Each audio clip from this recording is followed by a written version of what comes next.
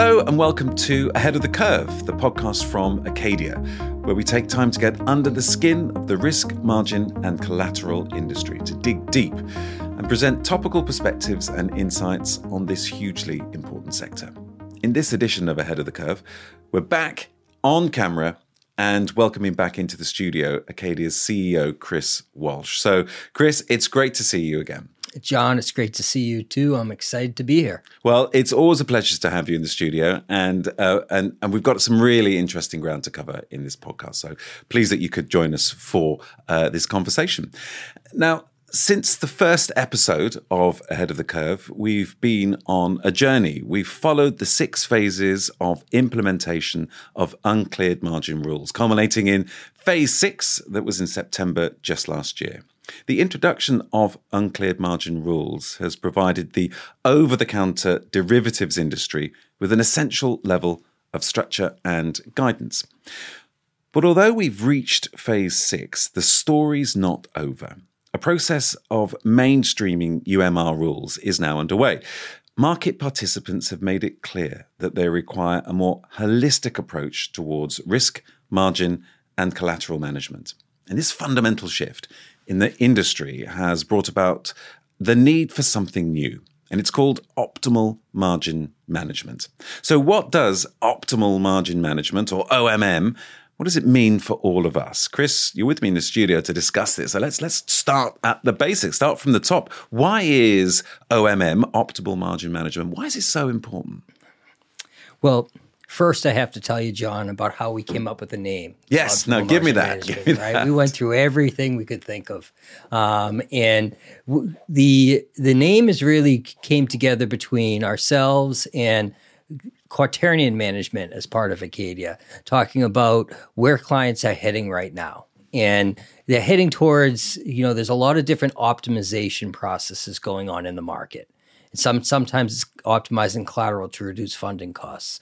Other times you're looking at optimizing portfolio to reduce IM exposure or optimizing process.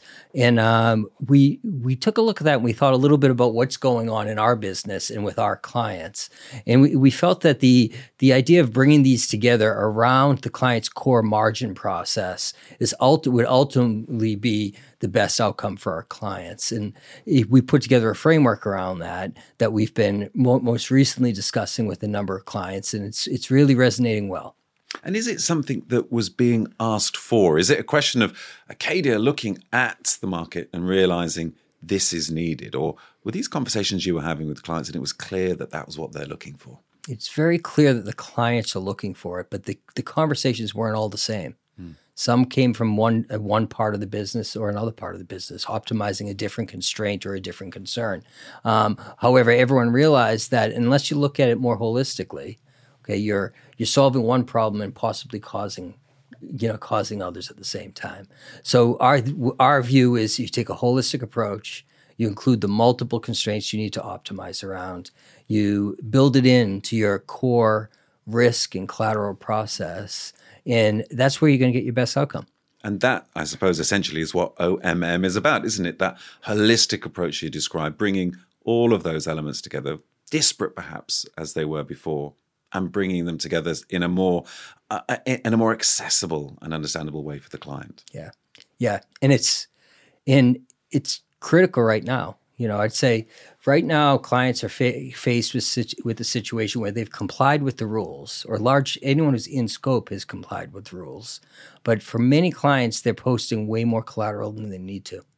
Okay, and based on our calculation and our assumption that in our initial analysis that said some clients up to 40% of their are posting 40% more than they ultimately need to. And that's collateral they could do more with. They're locking up a lot of their assets unnecessarily.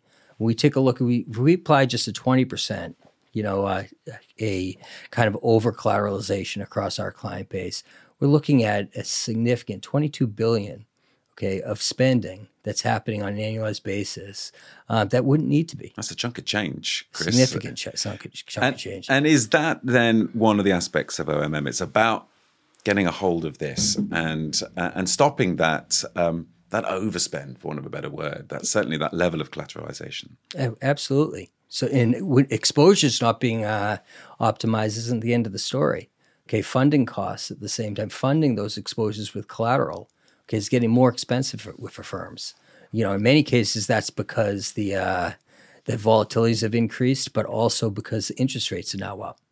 But our analysis shows some clients are increasing their funding costs by 150%, okay, just over the past year. I guess another factor that comes into play here is that UMR is no longer simply a project that participants have to navigate. It's I guess it's more business, and you've used this phrase yourself before, Chris.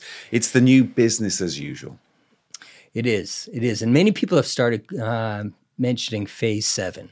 Okay, now there is no Phase 7. Should we be bracing for a Phase 7, Chris? Is this on the horizon? I think Phase 7 is being referred to enough right now that it kind of exists. But Phase 7 really is a realization that when Phase 6 is done, there's an ongoing body of work. And I think one of the challenges clients have is they've approached this as a project. Most everyone formed project teams, developed those teams, and disband those teams at once Phase 6 was completed. But there's a lot of ongoing responsibility every firm has to stay in compliance. And if they don't, they run the risk of falling out of compliance and not being able to trade in a given agreement or with a given client. That includes monitoring thresholds for all of your clients, not just those in scope, to see who is and isn't in scope. Annual ANA calculations have to be performed. SIM recalibrations have to be performed. And trading as a whole needs to become more sensitive to the impacts of margin and use tools like pre-trade analytics so that they can best direct trades in a way that's going to really allow the clients to optimize their assets. Let's just go into this in even more detail. Take me through the process when it comes to the framework of optimizing, validating, and enabling. What should participants expect? Well, I think step one is measuring where they're at. Okay, and I really look at that through the lens of optimizing. Understand how much am I overexposing? How much am I over collateralizing today? And why? Okay, is there an opportunity? Analyzing that with other constraints like SACR and other capital requirements that a firm might have, and understanding how that can be best dealt with through on a trade by trade basis through pre-trade analytics, or looking at different options for doing optimization runs, different ones that are available through Acadia and through the industry right now. But that whole area of optimizing is a place that firms should be looking when they're looking, particularly when they start looking at how do they reduce their exposures and the potential overspend there. Okay, it's second area that you'd be looking at is validating. Okay, and that validation, for some firms, they're going to be forced to validate. Their models are going to be required to be validated. They're going to have back testing requirements. Okay, other firms that may not fall into the scope to need that still need to take a look at their ongoing validation of their monitoring. Where they stand against thresholds, where they stand in terms of the ANA calculations, how the recalibration of SIM is likely to impact them year on year. Looking at maybe some volatility spikes that happen in the current year. But there's a whole area of managing and validating, how you're operating within UMR. That's that second piece there. Okay, the enabling, when we look at enabling, we really look at a lot of enabling comes through as data. Okay, do I have a good representation of trades? Do I have a good representation of my agreements? Is it in sync with my counterparties? How do I bring those in sync, and how do I improve the data that all these processes are working on? And then last, we take a look at the integration. Okay, have I implemented IM in a way that it's separate from VM, and is it inefficient as a result of that? Okay, are there opportunities for me to better connect? Are there opportunities for me to better handle my settlement communication? Am I still sending faxes around some of these exchanges? As simple as that. But looking at all of these items and picking, where do I approach this, and developing that roadmap and implementing around it. I have to ask just quickly on that one, Chris, are people still sending faxes? Are there the odd client out there still doing that? Believe it or not, there's some processes. And it's really a legacy to how this business operates. And it really marks one of the real reasons that we want to introduce some change in that. Okay, not just to eliminate the need for faxes, but the real reason people implement faxes is that the business is defined by a set of agreements that no one wants to change. And if within that agreement it says, you shall send a fax, it's not worth spending the month arguing with lawyers about changing that, sending that fax. You're going to send a fax. But if you converted that to digital terms, okay, that can be changed between parties and updated as needed, that problem, there would be no logic to sending a fax because it would be very simple for someone to say, yes, I'll receive an electronic message from you. It's fascinating, isn't it? How we can become locked in one method and means of doing something for so long as well. Look, I want to ask one more question on this, and it's around Acadia's approach, Chris. Optimal margin management, it's an Acadia initiative. It's your baby, and it's something that we've been discussing for this podcast. What is it that defines Acadia's approach to all of what you've just described when it comes to OMM? Yeah. I think OMM for Acadia represents the coming together of quantitative analytics with operational workflow.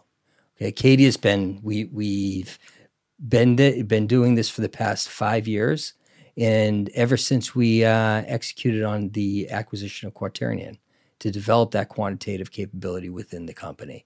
Bringing those two together is wholly important. It's what we saw mostly with phase five, and then phase 6, when firms needed to start doing risk calculations and include that in their margining process. Okay, now what we're in a position to do, and clients are in a position to do or work with us to do, is holistically look at the process, both the quantitative calculations, the analytic side of what's happening around risk, and the collateral management, margin management, settlements around the operations, and have a single solution front to back. So Acadia can now offer that. It can be a one-stop provider and an integrated solution provider, unlike I believe anyone else in the market. So exciting times ahead then, Chris. Absolutely. Well, it's been an absolute pleasure having you in the studio, joining us for this video-recorded edition of the podcast. We're out of time, though, Chris. Thank you very much indeed for joining us. Always love coming here, John. Thank you. That's a pleasure. And thank you for listening and for watching Ahead of the Curve. We'd like to know what you think, so please do get in touch and share your thoughts. And you can find out more about Acadia by going to Acadia Inc. But until next time, it's goodbye from us.